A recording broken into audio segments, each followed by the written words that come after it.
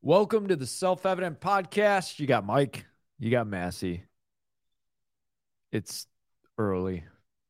We've only been up for a couple hours. Massey, tell the folks what time we got up at. That for you audio listeners, he held up a paltry 4 fingers. But we're here because we're here for you. And we don't rest because we are here for you. We know you care so deeply about what's going on in the world that you tune into us to give you the news and to give you our thoughts and our perspectives. And so we just want to say thank you to all of you after nap time with Massey. Anywho's, welcome. Here we go.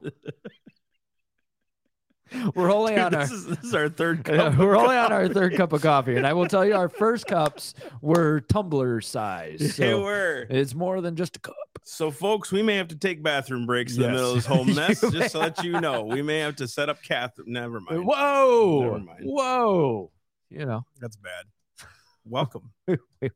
We're a couple of steps. I forward. forgot to wear a ministry shirt, folks. So here you go. Revel in the beauty of this artwork. The glory. The artwork that I decided, the oriental rug that I decided to put on today, only I could pull off in this size. I don't know what I just said. I feel like I love y'all. That's about as good as we're gonna get today, I think. We should probably call it. Anywho's. All right, let's get right into Hey, it. we got stuff to talk about today. Yeah, we do. As we always do. Go ahead and comment below. Share this video. Get her out there. We got stuff to do. We need your help to do it. So do your job, and we'll do ours. Yeah, we're doing ours. You stepping up to the plate? Are you sharing? Are you commenting? Are you liking? Are you subscribing? Are you donating? You have a simple job. Yep, easy. All right. Easy peasy, lemon squeezy. That's what your son told me yesterday. Like, Did he really? he goes, easy peasy, lemon squeezy. I was like, my boy. What was that in reference to? I said easy, because when I drive, people cut. Oh, yeah. I was like, easy. And he goes, easy peasy, lemon squeezy. I was like, my dog, you're right. Okay. Oh, man. He's a character. I love it. My teeth are getting whiter. It's beautiful. I went, yeah. Let's go ahead and put the 5 minutes on. What am I doing? Let's what am I move doing? Forward. Guys, I'm sorry. We'll drag the cart.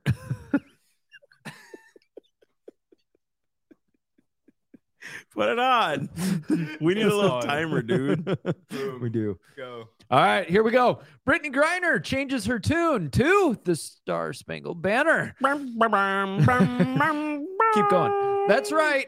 Former Russian guest Brittany Griner, after her short stint in Hotel de Putin, decided that maybe standing for the national anthem ain't as bad as she once thought. She said, "You have the right to protest, the right to be able to speak out, question, challenge, and do all these things. When I went through and everything, it just means a little bit more to me now. So I want to be able to stand. I was literally in a cage in Russia and could not stand the way I wanted to," she explained to ESPN. "Just being able to hear my national anthem, see my flag, I definitely want to stand. Now, everybody that will not stand or not come out, I totally support them 100%. It's all right as an American in this great country."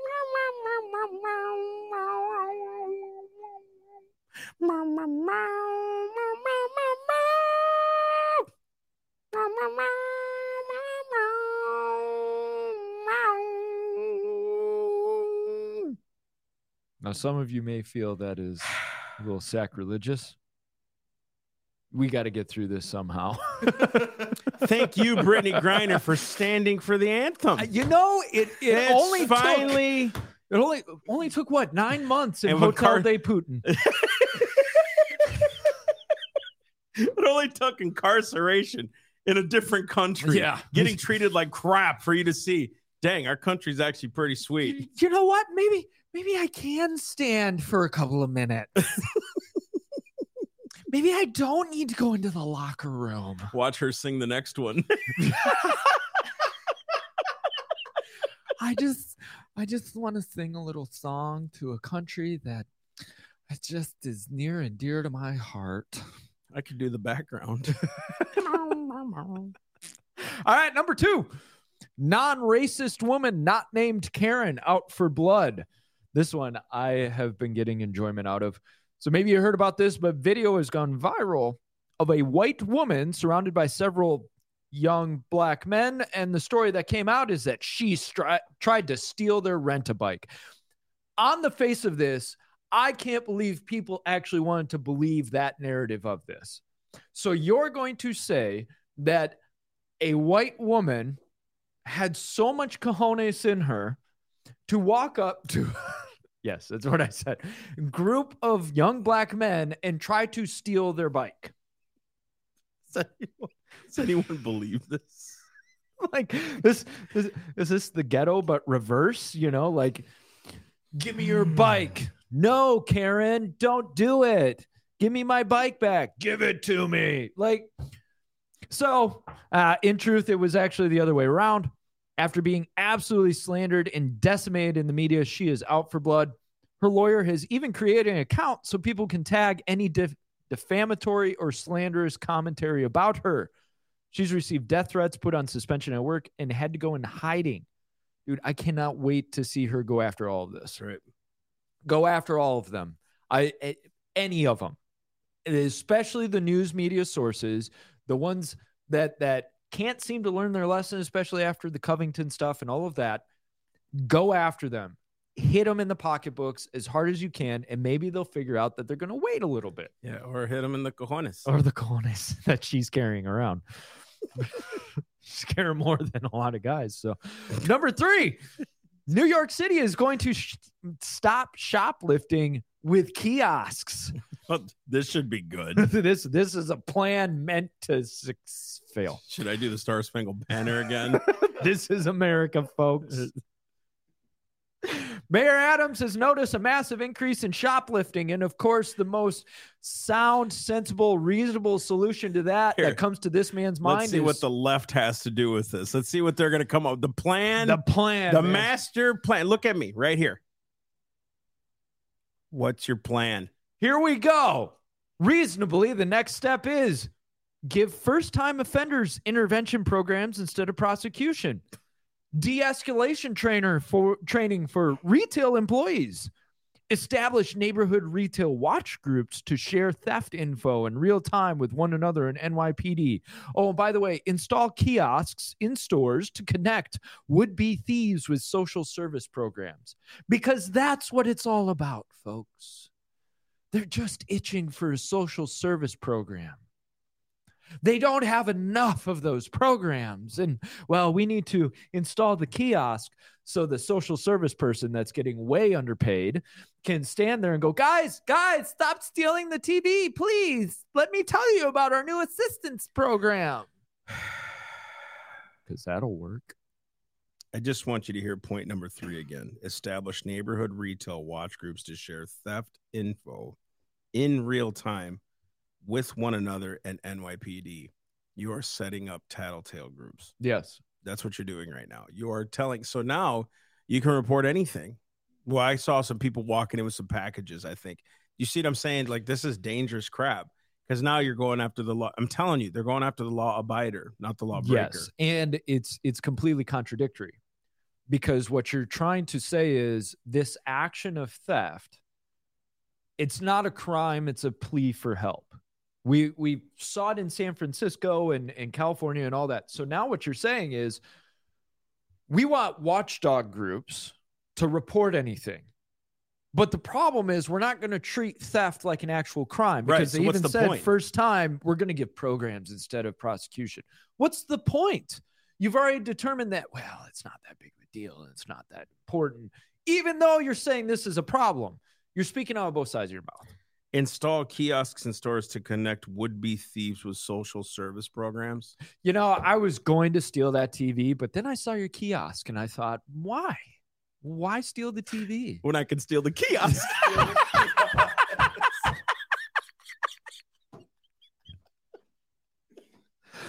Remember that video of the guy carrying the podium out of the Capitol building? You know, how he got months for that? I imagine people walking out with a kiosk to their little Toyota Camry trying to put it on top. Like, man, why I need TV when I can get a kiosk? Well, what are they going to do? Make you go to another kiosk? Another Right, kiosk? right. Sir, no, go to the kiosk in Target, please. Oh, you got more? This is 2 for 1. Dude, and then training their employees to de-escalate. Yes, let's put it on the employees. What is de-escalation? That's what I want to know. Bye. See ya. Just let them do it because you don't want to be held liable for hurting them if you stop them. Right. And defending yourself, stopping people from committing crime, that is the big prosecution ticket. We've watched that recently. We're watching it happen now. Now you are going to be punished for trying to stop crime. Stop it. But then they won't convict the crimes and they won't do jail time for the crimes. So, because that's just stupid. The lesson is crime is good. The lesson is trust the government. Yes. They know what they're doing. They're going after law-abiding citizens and praising the bad people. They're not punishing evil. But we need to get the guns out of all citizens' hands. This is going to end so well. We need to legalize abortion till after 9 months. But you know what? When they steal, we got to take it easy on them. This is good. Those illegal immigrants, we got to take it easy on them. You know what we need to do? Not send them across the border. We need to have prosecution trials. 20 years down the road, of course. Not in a week. Because, right to fair and speedy trials. Yeah. And you evident know, here. You know what the best punishment for somebody is? Well, we'll talk to you in a couple of years. Just come on back. Here's your court date. Just come on back. Because the criminal will listen to that. Yeah, absolutely. Cash free bail. That's how you even out the system. This is America. How do we fix it, folks? How do we fix this? We got lessons for you. Before we get into the main topic, do not forget we do have our match in Grant going on now. A little bit over halfway. Keep it up, guys. Keep it going. We've got this, okay? You can become a part of the family, part of the partnership. And this is so vital for us for getting through the rest of the year. Help us out. Join us. We've got exciting programs in the works. How much do we want to divulge? Okay. So we had a meeting on Saturday. We have a new program that we are launching. Can't tell you the whole program. Can't even really let the cat out the bag. But we will say this program is going to change churches. And it's going to change how the church interacts with the local community. That's what I'll say. But keep your ears open for it. We've got some good pieces in place. Does it involve a kiosk? No, we need to find one first. So churches no longer need Bibles. We're just gonna have kiosks. Get your sermon for the day. Then you sit at your chair, you listen to a sermon for 20 minutes, you go home. That's how it is. Right. Because sinners we need to coddle sinners. That's what we need to do. We don't need to tell them about the price paid or anything like that. What we need to do is tell the offenders of Christ. There's a plan. There's intervention programs such as a kiosk. Yeah. All right, civil disobedience. Good night. Part 3. Now, why are you guys doing a part 3? We're sick of this. I get it. I don't think you're sick of it. I think you guys are overwhelmingly responding to a positive way of us looking at government and saying that we can disobey government because we're not disobeying. We're actually being obedient. They're the ones disobeying. We're being obedient. Continue. He's mad. I cut him off. That wasn't right. That wasn't right. We've only been up since 3:30, 4 o'clock. Here we go. All right. So the whole reason we're doing civil disobedience again is we went off on a tangent last time, a very good tangent. Check out that podcast, by the way. You got to watch that one. But we went off on a tangent. And one of the things that I really want to do is give you real world actionable ways in how civil disobedience might look. And I like looking at the Martin Luther King Jr.'s, the Gandhis, these names, and the Gahandis. Gahandis. Gahandis. The Gahandi. He was very handy at civil disobedience. He was good. He was good and handy. All right. So you may think that civil disobedience needs violence, but actually the research shows this isn't true. And it actually shows that nonviolence is more successful than violence. So Erica Chenoweth, professor of public policy at Harvard, researched the effectiveness of violence versus nonviolence. So for years, she had believed that strategic violence and armed resistance was a reliable way for change. But then she and another researcher collected data on all violent and nonviolent campaigns from 1900 to 2006 that resulted in the overthrow of a government or in territorial liberation. They created a data set of 323 mass actions. Results showed that nonviolent civil resistance was far more effective in producing change.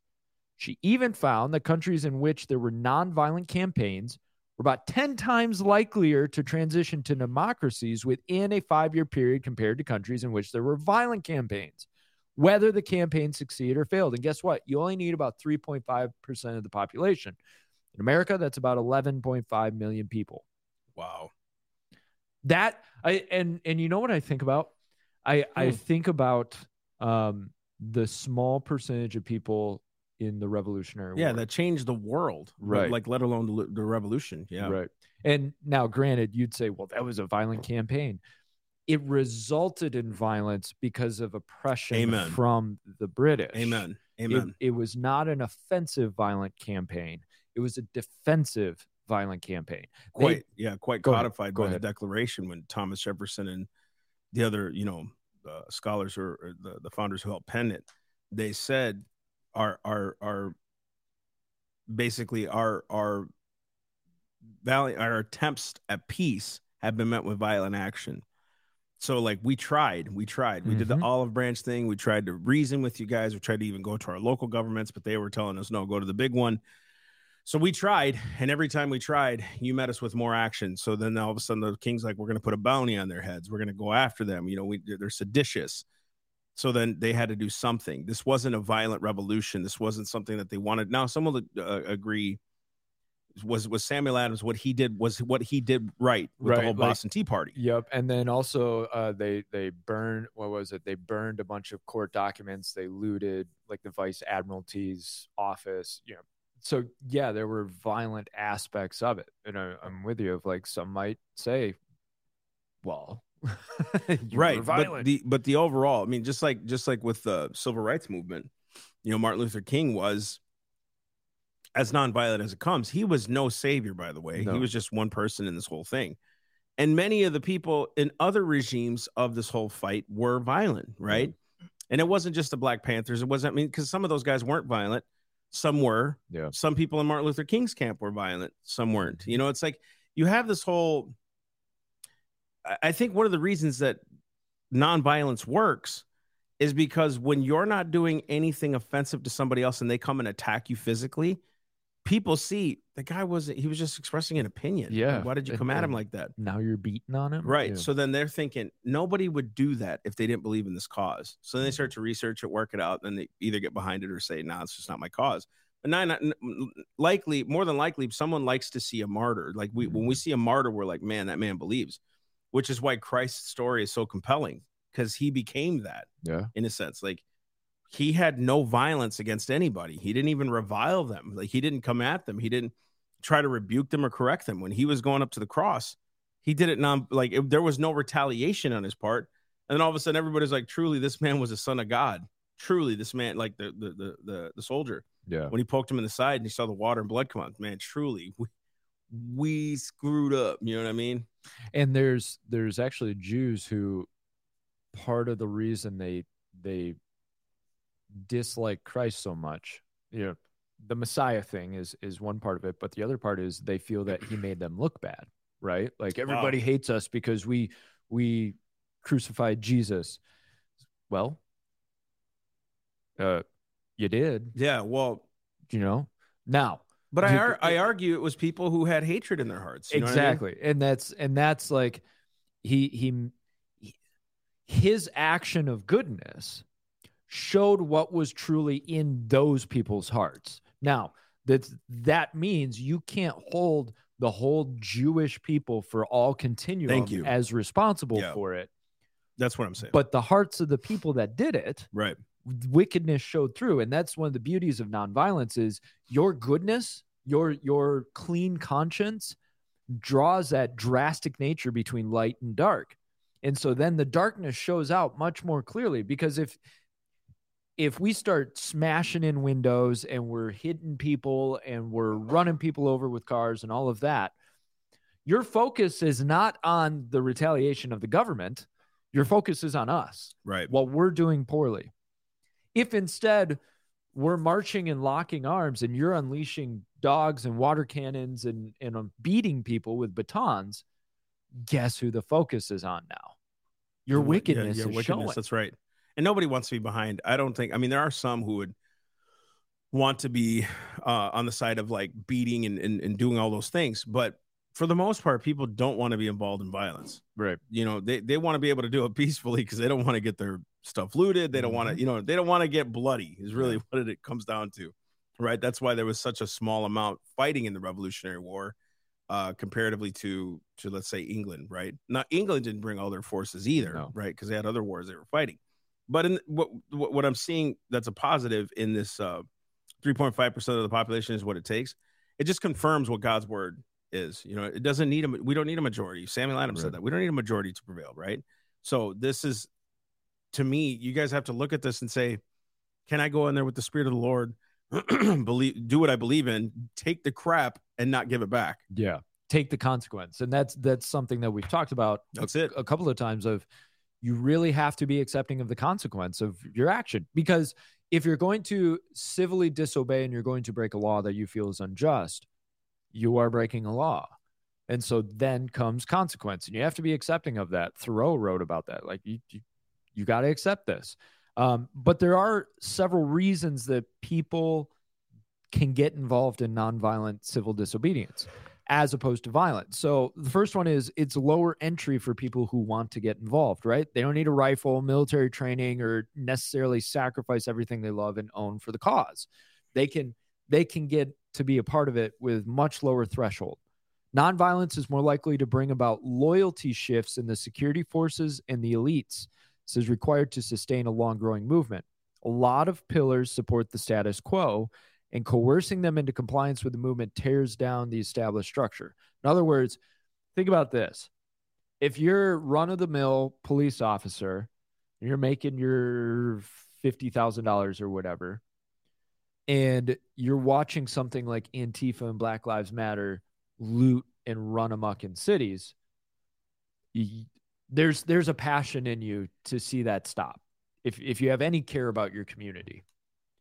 Differently, if you have people who are peaceful, who are kind to you, but they're saying, look, I appreciate you're trying to do your job, but I'm here to make a point.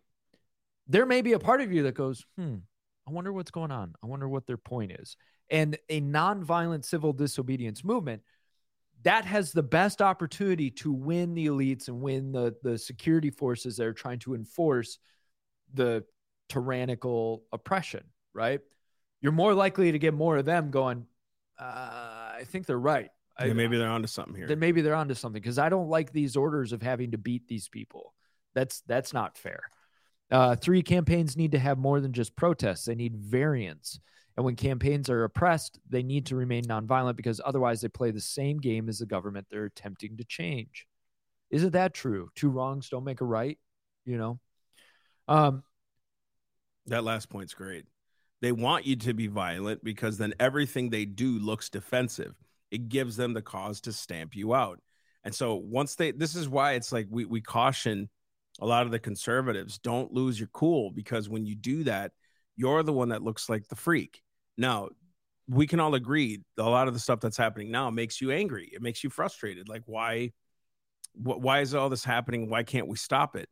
But it's really you keeping your cool and your calm and being collected that the Spirit of God can actually work through you to speak, right? Like that.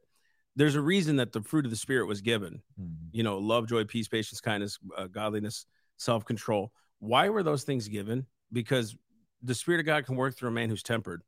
If you're not being tempered and you're not a tempered person, tempered woman, tempered man, you're going to look like a fool because you're only doing what the world does. Yell at each other, accuse each other, scream at each other, all these other things. And there's a place for and time for those things. There really is. There's a place and time for I'm righteously angry right now. Yeah. Seriously. But it won't be to the detriment of the soul that you're trying to help, right? It'll be to the glory of God. God will get the glory in it all the way. Right. You know what I mean? Absolutely. And so the question is, what are you going to be looking for?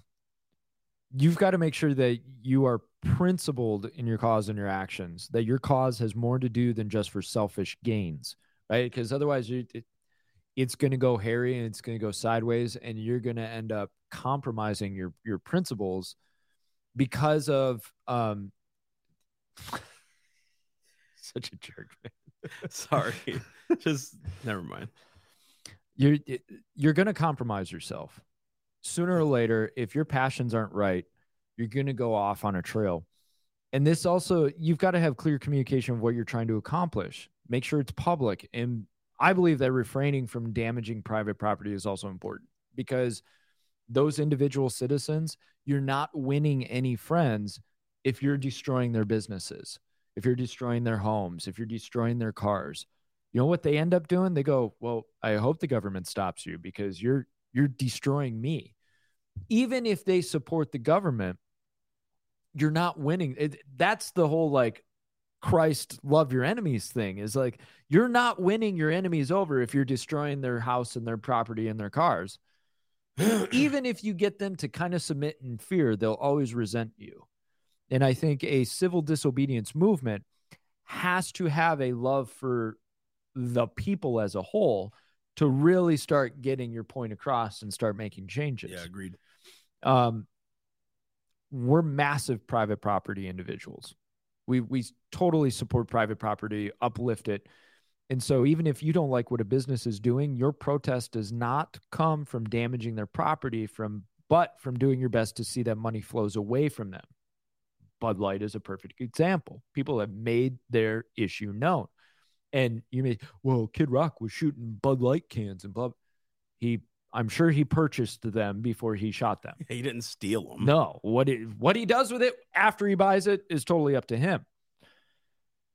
And remember, you could be jailed many times. Gandhi was jailed many times. And one trial, he said, in my humble opinion, non-cooperation with evil is as much a duty as is cooperation with good. Oh. And he shifted things in South Africa because there was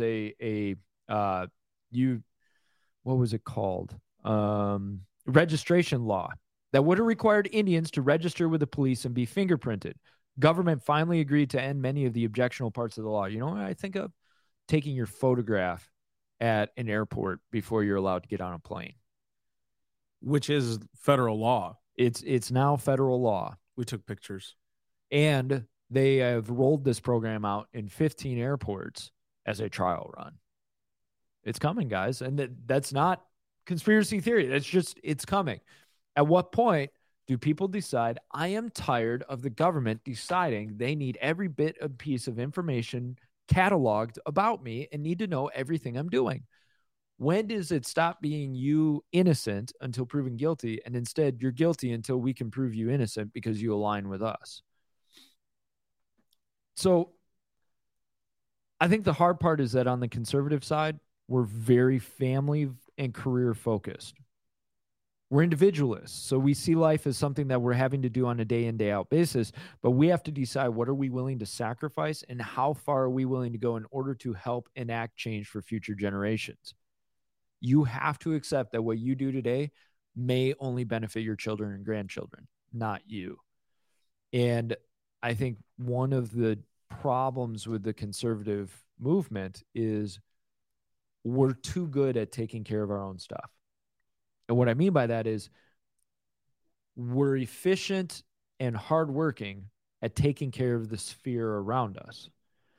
And if you look at these liberal, progressive, activist movements, tend to be people that either don't have children or jobs. The massive portion of it is college students who don't have a job, don't have anything else going on, or they're establishment people. I mean, they're very well taken care of by the government itself. I think conservatives, we've got to deal with this concept of civil disobedience and figure out, okay, what are we actually willing to sacrifice and commit to if we want to see things change? Because I am so tired of watching the armchair quarterbacking complaining that happens at conservative meetings month after month after month. We go to our meeting and we sit down and we hear a speaker tell us how bad it all is and what the government's doing. So eat your steak and leave. You know, like there's no call to action. There's no movement forward. There's no organization on it. Now, there are groups that are doing True Texas Project. Absolutely. Great example. Absolutely getting out there and doing stuff. They want people involved in the system. Not only are they doing stuff, they're organized. They know how to get you involved. They know how to take your giftings and talents and put it in a system. I mean, these guys are well lit. I mean, and they'll tell you, oh, we got flaws, we got this, but still, you look at the fruit of what they've done.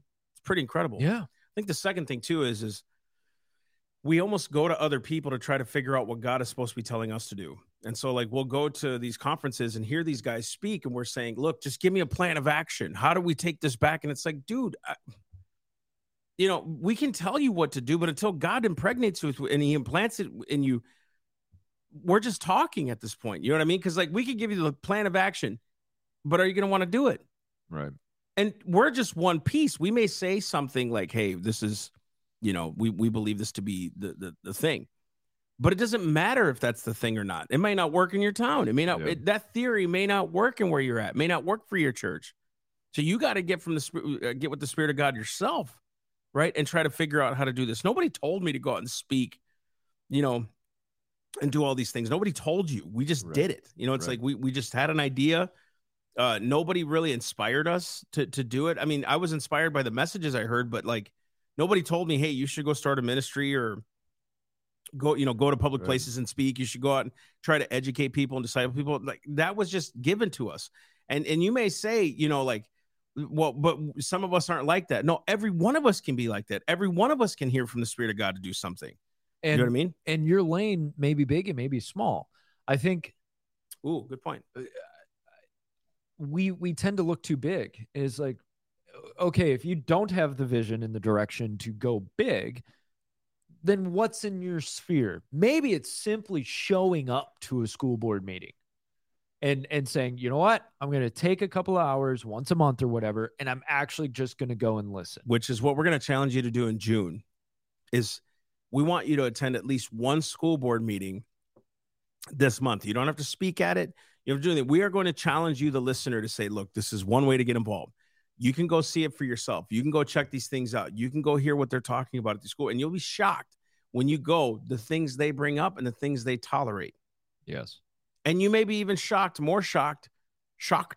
You'll be more shockeder to hear that they may be actually doing things that you want them to do, that you're like, hey, I can get behind this, and you can help promote. So you may not be the one who's got this huge calling, but dude, there are people in ministries and groups out there, especially groups that maybe aren't Christian. They're just trying to get involved and help the schools, that you can. And this is just one area, schools. Go to a town council meeting, county council meeting, whatever, be involved, right? But what about you being a part of that and just helping them? That could be huge for some. Paul was talking about when he was a mayor, he had no encouragement. People weren't there to back him up and say, hey, man, good job. Like, way to go. He goes, I was alone a lot in, fighting for these values that I believed in as a Christian and help get that city back, to the way it should have been. And he goes, I got no support. Like, it was hard to get a pastor to say, good job, because they didn't want to get involved in the thing, and for some of you, it could be just get involved in your church. You'd be surprised. The more you give your life away, the more you find your life. It really is true. It's true. You just give your life away and you just watch God give you more life. And it's so much more fulfilling than sitting on the couch night after night after night just staring at the TV. Because guaranteed 30 years from now, if you look back and you're like, well, what were the experiences I had? Sat on my couch. I watched all the seasons of Lost. Easy. Over and over. Well, I've never seen Lost. Yeah, so you're okay. I've watched other seasons. Okay. I've watched all the Marvel movies. And that's fine. Back in the day, though, before they went, well, they've kind of always been woke. Yeah. Oh. Anyways. Sad pandas. Sad pandas for sure. If you can only do one thing, do that one thing. And I've watched. I notice I'm doing it today. I won't call out who else does it, but I'm like,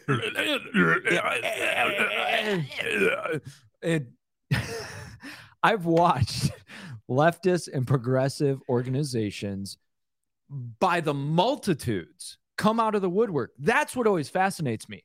It's Organization A and B and C and D and E and F. And they're all over the place, and there's so many of them. And it's like, because they're getting more people involved. That's right.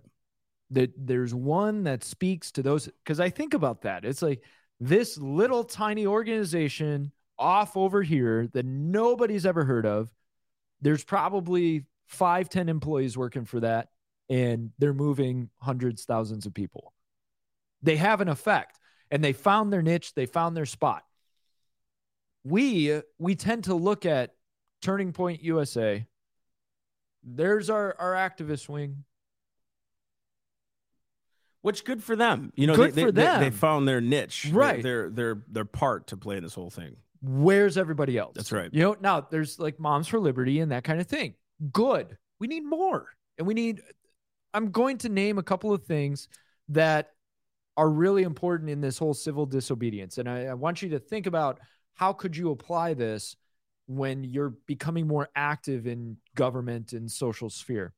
Communication with others is key. You need to plan, need to be ready for the fallout. So that means having an established group who is with you and will participate with you. You need preparation. You need a long-term strategy. You need to put together a plan of how it looks, the pressure points that make the most sense, and how you're going to handle possible consequences. For instance, if you're going to do a month-long strike, maybe you need to start putting together some food and some resources as a group so we'll get ourselves through this. You don't just decide the next day, we're going on a year-long strike. That'll last 2 days. But if you're prepared, if you as a group have figured out, okay, we've got these resources set aside, this will carry us through. Now we're going to hit them where it hurts.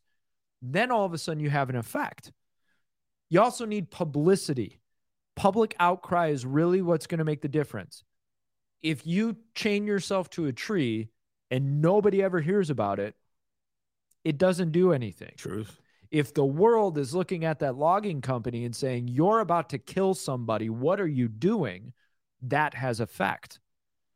And so you need to make sure you capture those massive moments and ensure that the public and the government is getting the hint that this is happening and it's not going away. Most of us can easily picture in our minds the photographs of the police dogs and water cannons during the civil rights era. Remember pictures from Kent State. Progressives are amazing at taking a picture and creating a whole story behind it, impressing a whole worldview onto you. Problem is, they're disingenuous with it. AOC crying at a parking lot fence. Anybody remember this? When has she done it since? Right. No, but and somebody's going, you're at a parking lot, bro. Like, I don't see any kids in cages over there. The terrible public display of a tiny boy who drowned and washed up on shore. Anybody remember that story? Kids in cages, a migrant getting whipped by a border patrol on horseback. These images are in our heads, and unfortunately, progressives have figured out how to use them out of context. It's time for us to kind of flip the game and start using images, use them in context, but start putting this across. So like, look, this conservative movement, this is what's happening. And before you say, but the media always suppresses us. It always suppresses us. So quit. You're done. Give up. That's it. Or, okay, we'll find alternative media. We'll go around. We'll blast people with this. Like, why is it so easy to just give up? Because, well, they've got the media and they've got the government and they've got the local. And you know what we're really finding out, Mike? That if we have one church that is willing to be active, right? Just listen to me. If you have one church that's willing to be active and your influence starts to reach other places, you find that there's other people in other churches that have the same passions that you do. So even if you say we're the only church in the territory, blah, blah, blah. I don't believe that. But I mean, if you are, you're going to eventually start to get the other people on your side.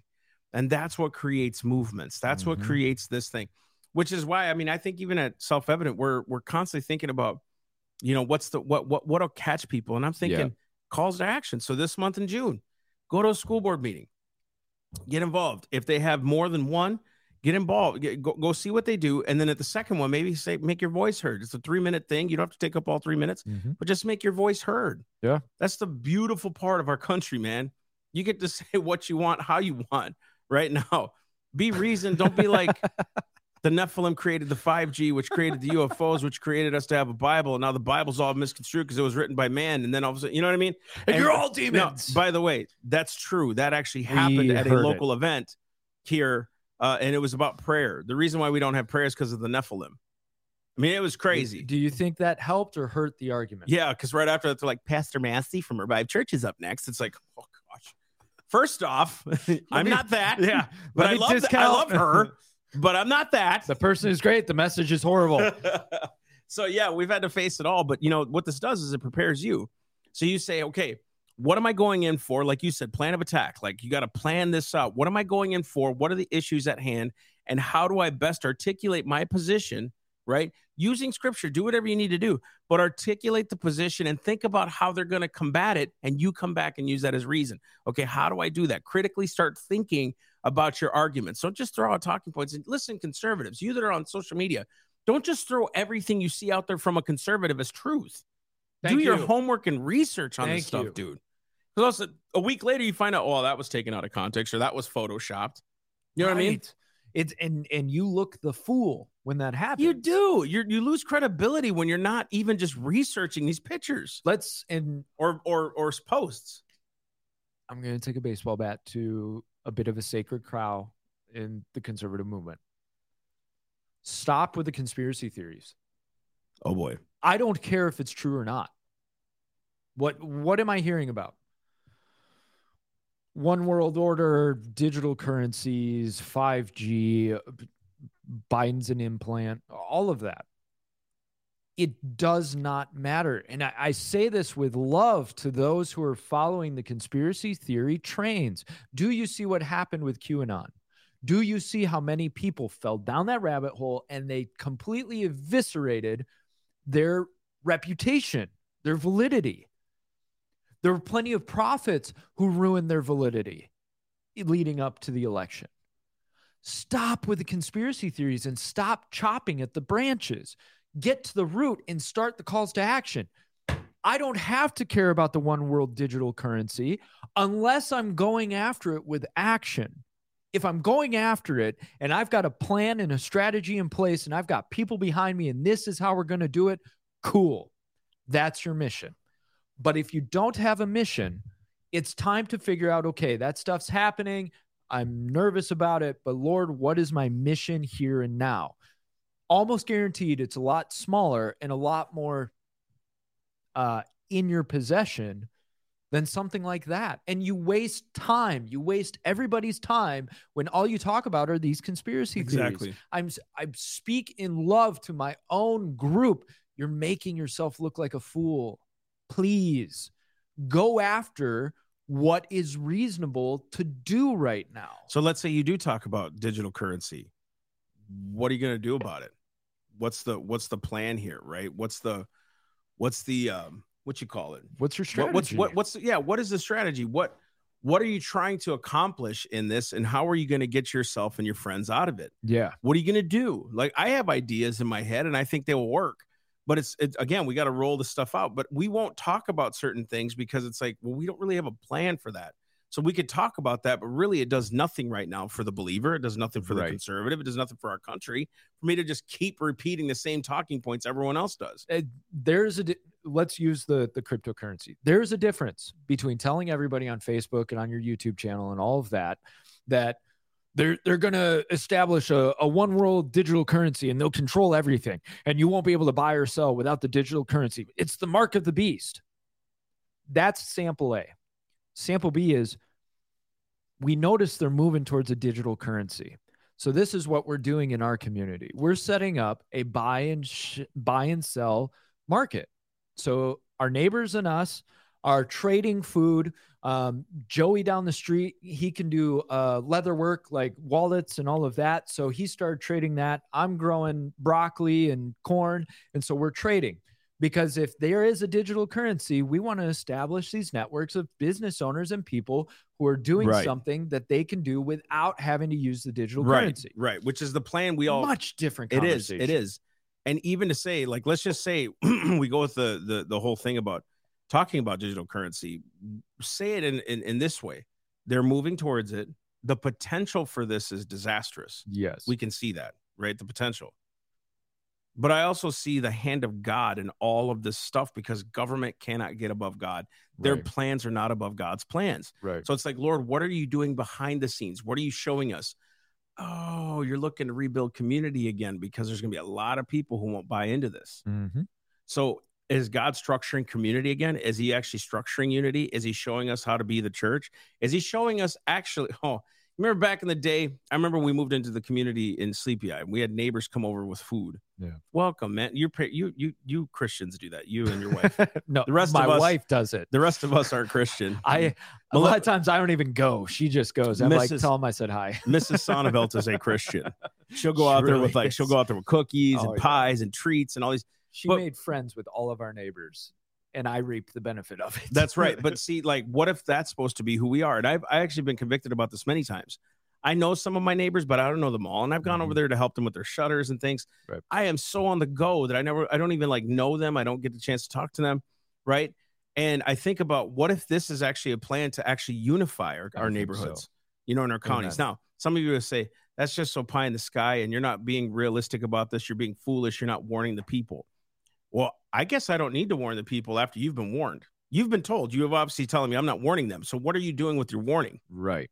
I'm actually doing something with the warning. Dude, that's the whole message in terms of civil disobedience is a strategy to enact change. If you're not willing to do something with the warning, with the message that you've received, you're just going to perpetuate fear. And that's the whole difference. That's you and I talk all the time about like conservative commentators. So often it's they're doing this and they're doing that and they're doing this and they're doing that. Great. You've informed me. Help me figure out what to do. Give me a solution. And so for self-evident, our focus so often is, okay, what do we do? What do we do in this? Right? You looking up something? Yeah. Okay. So that's why we feel so invested in giving you calls to action and figuring out strategy. Because if you see a problem, and maybe it's not, let's say cryptocurrency, maybe it's not, we're building networks of communities, but maybe it's you don't mind talking to your representatives and saying, we've got to stop this now, and getting out and supporting those representatives when they put their neck on the line and stand out against it. Because it's very easy for us to watch from the spectator spot and go, yeah, that's good. That's good. Okay, what's for dinner? They're standing out with their neck on the line for you. And so maybe it's time that he was saying a friend of ours was mayor in a Colorado city, Christian man, conservative, in a liberal bastion. He had no support. And it gets very lonely if you are standing out on the front and nobody's coming alongside you and saying, I'm with you. I'll help you take this onslaught. You're doing good. Keep going. Just that little bit of encouragement gives you some motivation to keep going. We're going to do what we're going to do. But yeah, it weighs you when you put out a video and you get all kinds of slanderous comments and there's nobody interacting with those. And like I said, it is what it is. We'll keep going. We go forward. We're not going to stop to throw stones at barking dogs. But it would be nice, for that encouragement for those who are standing out on the front. So maybe that's your issue. Maybe that's your job. But you have something that you can do. Stopping. Hear me again. Stopping at the problem. Figure out a solution or go to somebody who can give you a solution. Get a strategy in place. All of a sudden, that problem seems a little less overwhelming. Right. We put a lot of emphasis on just the warning part. Okay, here's what I'm looking at. I looked at a bunch of scripture and just to verify my point. When he talks about in Ezekiel, when he talks about in Isaiah 62, I've set you as watchmen over the wall. In Ezekiel 3 and Ezekiel 33, he talks about watchmen. He says it in another couple parts of scripture, setting watchmen on the wall and those kind of things. And that if you don't warn the people that the stuff is coming, I will require the blood at your own hand. But there's one thing they all had in common, that the person doing the warning and those who were being warned, they knew and had their swords in their hands. They were ready what to do. They were ready to fight. So there were archers. There were people in the front. There were people on horses. There were people who were leaders. There were people who were commanders. All these other things. There were watchmen. There were people who were just straight up infantrymen. There were people who were in the front. Each one had a job. So when the warning came, they were ready to do their job and go fight. So the warning guy was not the guy who was the one heralded. The warning guy was the one saying, hey, here comes the danger. It was the ones who fought were the ones who were heralded. See what I'm saying? Yeah, no, we put more good. emphasis on the prophet. We put more emphasis on the one doing the warning. We put more emphasis on the podcast guy doing all the warnings. And here's what we're saying. We have been warned. Yes. Dude, every stinking day you can look at the media. You are being warned. If you're reading scripture, you can see what's going on in the world. You are being warned, not just by people that are prophets or we're not speaking against the prophets. We love the prophets. I have many friends who are prophets. I've been on their shows and they've been on mine. That is not what I'm saying. What I'm saying is don't put emphasis and wait for someone to warn you. You should be worded up and prayed enough already to know what to do. You should get the directive from God to go fight. So when the warning comes, I'm ready to go. Not saying, where's my oil for my lamp, Lord? You should be like the five virgins who were ready to fight, who were ready to go be with the bridegroom, who were ready to go do their stuff. When Nehemiah was building the wall, they had a sword in one hand and a trowel in the other. They knew that war was coming. So then they had the watchmen on the wall. So when you're seeing this in Ezekiel, they came and warned the people for what? Get ready to fight, boys, because the sword's coming.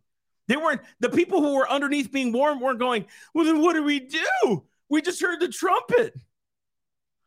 Could you imagine? Exactly. Could you imagine? City, outer wall, watchmen are on the walls, and the approaching army is coming. And the watchman turns around and goes, they're coming, they're coming, they're coming. And everybody stares at the watchman and goes, okay. So what do I do? What do I do? But give me a plan of action. They're coming. Yeah, but what do I do? You look at that person and go, who are you? Like, get to action, get ready. Let's go. You know what it should be? The watchman should say, the army is coming. And immediately the people should turn around and go exactly to their war positions. Exactly. They should go exactly where they're supposed to be. And maybe part of our frustration is there's a lack of generals that are telling people to get to their positions. Maybe we're so infatuated with the bad news that we're not looking for the generals to tell us where to go and what to do. And we've overlooked them. We have, because we look at the generals and we go, well, that's overwhelming. I can't do that. Yeah. Then die. And some of you look at the generals and go, well, I don't have time for that. Right. So then all of a sudden the warning comes. You're like, oh, dang, I wish I'd have made time for that. I wish I'd have read that book. I picture people pulling up a couch and sitting down, staring at the watchman as he's saying the army is coming. Yeah. Yeah. What else you got to say about it? Yo. What else? Y'all want the warnings now, but for the last 100 years, we've been hearing warnings from people for a long time. Right. And then we saw fight after fight after fight being lost. Yeah. Right. Because we're so infatuated with the watchmen. We're so infatuated with those who warn. Right. And they've done us a great service. Yeah. The great disservice was we weren't ready to fight. That has been the great disservice, is that we weren't ready to fight this. We weren't ready to fight because we weren't knowledgeable. And I think that's what's so incredible about the founders. They didn't just say, hey, go disobey and do all these things. All of a sudden, they're like, we need to appoint a leader. We need to appoint war and military. We need to do this. I mean, they were like ready to go. And a lot of it was on the fly, but they knew what they were doing. So maybe in the month of June, this is going to be so simple to some of you, but maybe you quit supporting the places that are promoting these agendas. You know, and dude, listen, you're going to hear it anyway. Yeah. You're a homophobe, a bigot. I'm not afraid of you. Okay. Matter of fact, the reason why you're calling me that is because you're afraid of me. I'm not afraid of you. I don't care.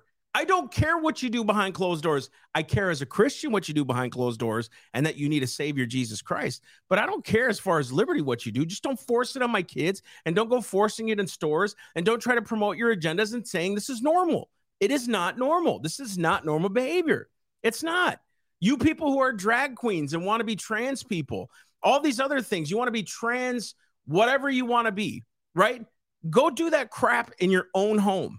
But don't you be forcing it on the kids, right? Because you won't let me come in there. And I'm saying you won't let me. I'll still do it, you know. But you won't let me as a Christian say, hey, we need morals and ethics. You're saying, no, that's hatred. No, the reason why you're saying that is because you're scared. And you know we're going to win. Mm-hmm. We're going to win. I don't want to kill you. I love you. I want to give you a hug. You won't let me give you a hug because you know at the end of that is going to come a strong reproof. Conviction. Come back to the Lord. He loves you. He created you. And you're being disobedient. You know it. And the reason why you're trying so hard to fulfill your lusts this way is because you've never had love in your life. And here's Christ, who wants to give you the ultimate love, who can fulfill every single desire you have, right? And this is even convicting for me. Mm-hmm. But it's like he fulfills every single desire you've ever wanted. He fulfills all that in the person of Jesus. Mm-hmm. And then he sent the helper called the Holy Spirit, right? To lead you, to guide you, to make you straight, to make and rectify the crooked paths. And people, I think we sit there and say, you know, the gays and this and that. The gays aren't the problem. No. The transgenders aren't the problem. They're not. We are. Yeah. Because we don't know how to message ourselves. And then we start to go do this attack mode thing that we're against them. I'm not against them. I want them saved. Their sin is against God. God is not against them. He's against their wickedness. That's the truth. There's no question. But it's because they've gone against the Lord and his design, right? And our mission is to keep that sin and wickedness from being established and forced. That's the big mission. And you had mentioned, and we're going to round this out, you had mentioned stop going to those businesses. This is shameless plug. Public Square. This app, which we have their logo. Yeah, right there on the bottom. We got to put it right here. Yeah, right here. We'll see if we can do that. Oh, we should have the logo on the graphics. Go to Public Square. It is a directory of businesses. You search your area, businesses for whatever you need that show you conservative values, Christian values. You can do this at the ease and convenience of your own phone. I think it's time for us to stop using excuses and say, well, you know, Target's doing all this, but I like their clothes. Draw your line. And I want you to picture this image as we round this out. What if we were in the city and the watchmen were on the outer wall and they yelled, "The army is approaching." And immediately the entire city all went to the positions that they knew they were supposed to go to. And they were ready. They had their swords, they had their shields, they had their arrows, they had their bows. The women knew where to go, they knew what to do. And everybody got to their position and they stood calm and stoic waiting for the fight. They were ready for the battle. Could you imagine what it would look like if we as a conservative movement, as a Christian movement, as those on the right coalesced to become strong and ready? All of a sudden you're confident and you're calm. One of the things about the Roman soldiers, when Rome was at its military peak, or Roman as well, but I'm thinking of the Spartans, calm and collected. Other armies screaming like banshees and all of that, super calm, stoic. Because they knew their job and they did their job with success and with excellence. They knew how to work together. They knew how to coordinate. They weren't all just running around swinging wildly. They had their shields in a row. They knew which arm was going to be spearing. They knew when to shift. They knew how to move. That's where we can get to. And I think this is the birthing of that, of the conservative movement. And the lockdowns were a big sign of that, of the conservative movement realizing we got to train and we've got to discipline and we've got to move forward. Amen. So, but we love you. We love you. We're so Sort of. grateful for you. Sort of. I mean, kind of. By the way, I just searched Public Square on DuckDuckGo. Yeah. You can't find their logo. It's so buried. You can't find it at all. I looked up Public Square app, Public Square logo, conservative Public Square. Get rid of Marketplace. DuckDuckGo. And I thought DuckDuckGo was safe. I switched to Brave. What is it? Brave. Say that again. Brave. Brave what? It's search just engine, right? Search engine browser. Brave. I've noticed less of that junk. I mean, it's still not perfect, but and keep an eye out. Maybe you find something else that find it on Public Square that really holds to those values. I have to go on Public Square because I need to find a bank. I want to see if I can find a conservative bank. So we're actually moving, and hopefully they're moving to a larger platform to outdo Amazon. I mean, right. It would be really cool for us to have that, a different alternative to all this. You know what I mean? So, guys, just be mindful that we're on your side. We're for you. We're for you. We're passionate because we love you and we know we can do this. And we're warning you, just like many of my friends. I mean, guys, if you have not checked out Joseph Z's ministry, please check that out. If you've not checked out, there's a couple guys, Alan Didio, like those guys. These guys are good dudes, right? And they give hope. They do give hope. And here's the cool thing is that they're not just warning you. They're actually saying to you, find the Lord in what you're doing. Right. Let him lead your paths. And that's important. Again, we're issuing a challenge in the month of June. Quit going to these businesses that support this bull. Quit it. Don't support them. Find alternatives. I don't know where they're at. Search. Do some due diligence. Right? Sorry, I'm not trying to be mean here, but don't be a 10-year-old. Like, be an adult. Search this stuff out. Figure out. And then when you figure it out, print it out and give it to your friends. Like, we're not supporting this. We are not doing this anymore. Not just for the month of June, for the rest of our stinking lives, because they're going to keep bringing it out every June. And you know what? Now businesses aren't even being genuine about this anymore. They're doing it for political expediency and for money. They're not being genuine about supporting people. Once that fad is over, they're not even going to think about it anymore. Oh yeah. Month of June ends, everything goes back to normal. Yeah. It's a marketing ploy. It's a marketing ploy. It totally is. So don't be supporting businesses that do this, and find the ones who are genuine. As a matter of fact, start supporting local. Yes, it costs more. We know that. We know how it is. But I truly believe as we sow into other businesses, we will reap that too. It's giving an offering to them. Seriously, why not? Why can't you support that little mom and pop shop, right? And get your goods from there? Why can't you? Because convenience? Well, is convenience worth all of this? No, it's not. So again, go be community. Go to farmers markets. Go meet people. You know what I mean? Go out there and do what you're called to do. Go out and be the light in the world. That's what we're saying. And we can all do that, right? Amen. All right. So you have your marching orders for the week. Head on out and do it. And donate. To us. Yes. Because we need it. Yes. TheSelfEvidentTruth.com. Go. Button. Top. Yes. Members only section's finished. We're excited to almost roll that out. Yes. So we've got to populate some content in there, but the members only Torchbearers section is now on the website. Your donation level determines which level you get. Look at this. So you're going to be liberated. You're going to be epic? Are you going to be iconic? Or are you going to be legendary? Which one are you? So go to the website, check it out. We're going to be getting awesome exclusive content depending on your level. Let's go. All right. We love you guys. Thank you so much. See you on Friday. Bye. Bye.